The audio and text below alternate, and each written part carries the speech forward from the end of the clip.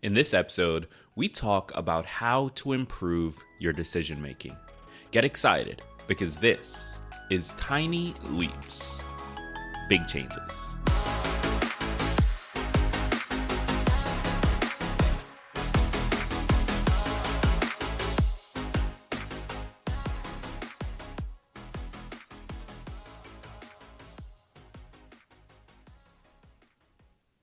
Welcome to another episode of Tiny Leaps, Big Changes, where I share research-based strategies you can use to get more out of your life. My name is Greg Clunis, and how often do you find yourself with just too much to do? You just got too much going on. You got this and this, and you got to go talk to your friends and hang out with your partner and your kids and get to the gym and meal prep and all of the things. Literally all of the things at the same time. How often do you find yourself stretched beyond what you are capable of and overwhelmed and anxious as a result of it? This happens way too often, and it's such an easy thing to fall into. But the good news, it's also a pretty easy thing to avoid. It's something we can get better at, even if we're not good at it now. And you can create a situation where you end up in a better position long term because you learn one simple thing, and that is how to make better decisions. But, as is always the case on this podcast, in order to really talk about how to make better decisions, we need to first talk about why we struggle with decision making to begin with. And what it comes down to is a phenomenon called choice overload. Now, choice overload, you may have heard of decision fatigue. It's similar, but a little bit different. So choice overload is, and I quote, when there are too many choices to make and it becomes difficult to make a decision. This can lead to anxiety and stress, as well as a feeling of being overwhelmed. Now, here's the classic example. Picture yourself in a grocery store. Now, if you were to walk into a grocery store, let's say you need to pick up some chips, right? You head to the chip aisle and you are just bombarded with the sheer number of chips that are available. What would you do? Well, for most of us, we would filter down our options. We would go by brand, flavor, price, and any number of other factors that matter to us in our decision-making process.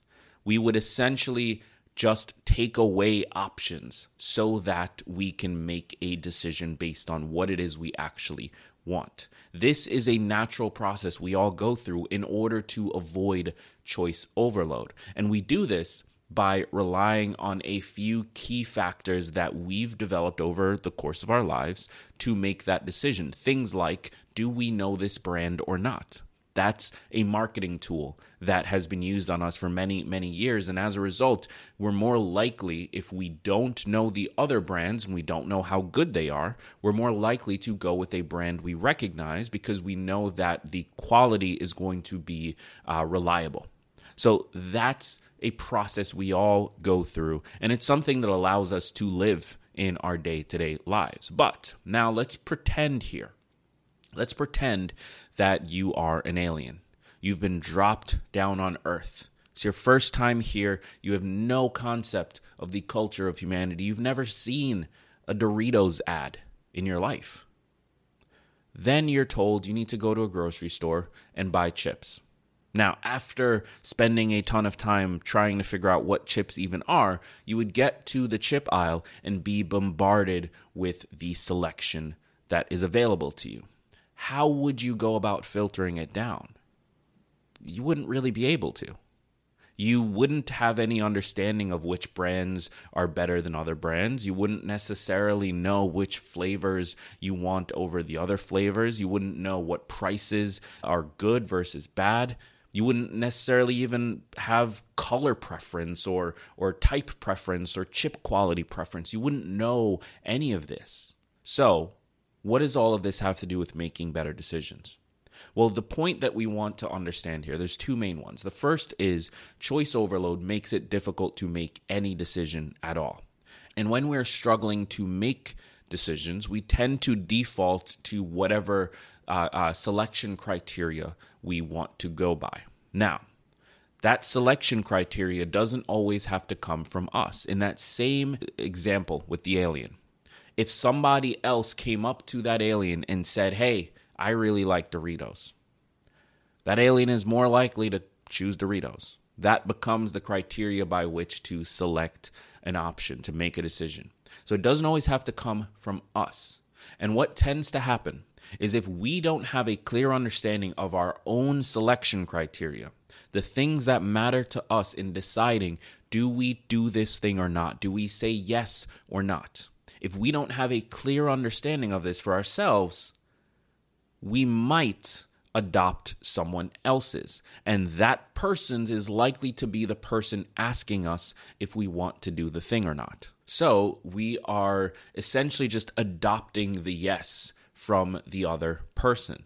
They ask us to do this thing, and if we don't have a clear reason not to, if we don't have a clear reason why we don't want to, if we don't even understand if we want to or not, then we're likely to just say yes, because that's what the other person wants us to say, and that is the choice that we end up making by adopting their selection criteria.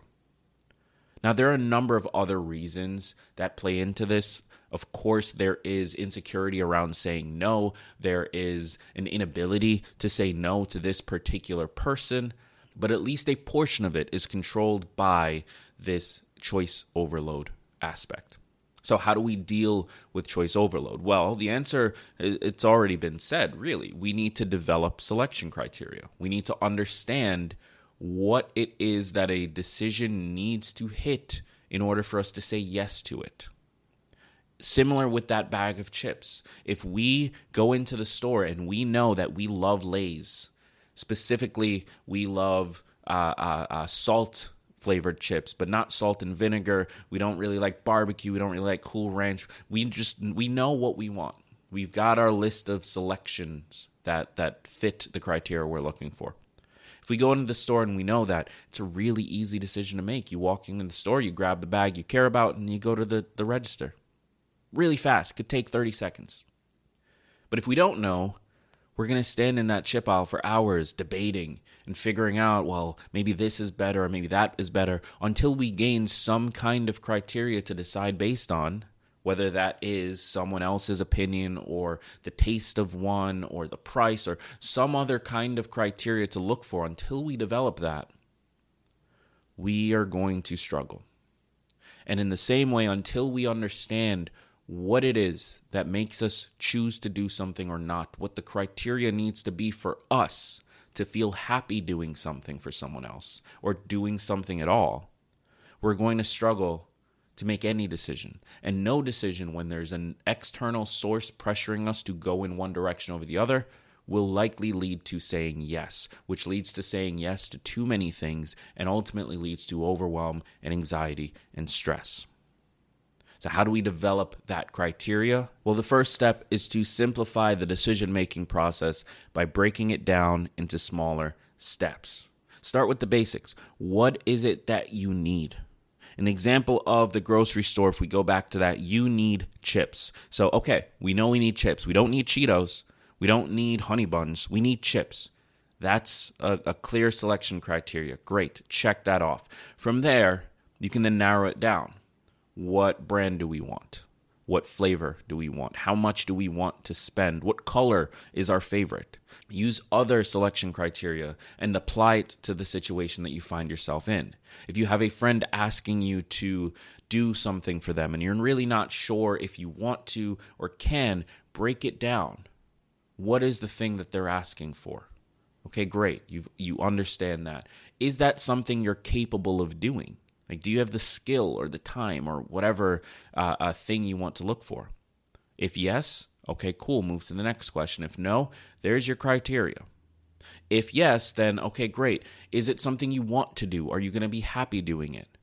If no, maybe that's your criteria, but maybe there's another follow-up and another and another. The point is to go line by line and define for yourself what it is that matters to you, and whether or not those things are being met with this decision. If they aren't, then the answer should be no.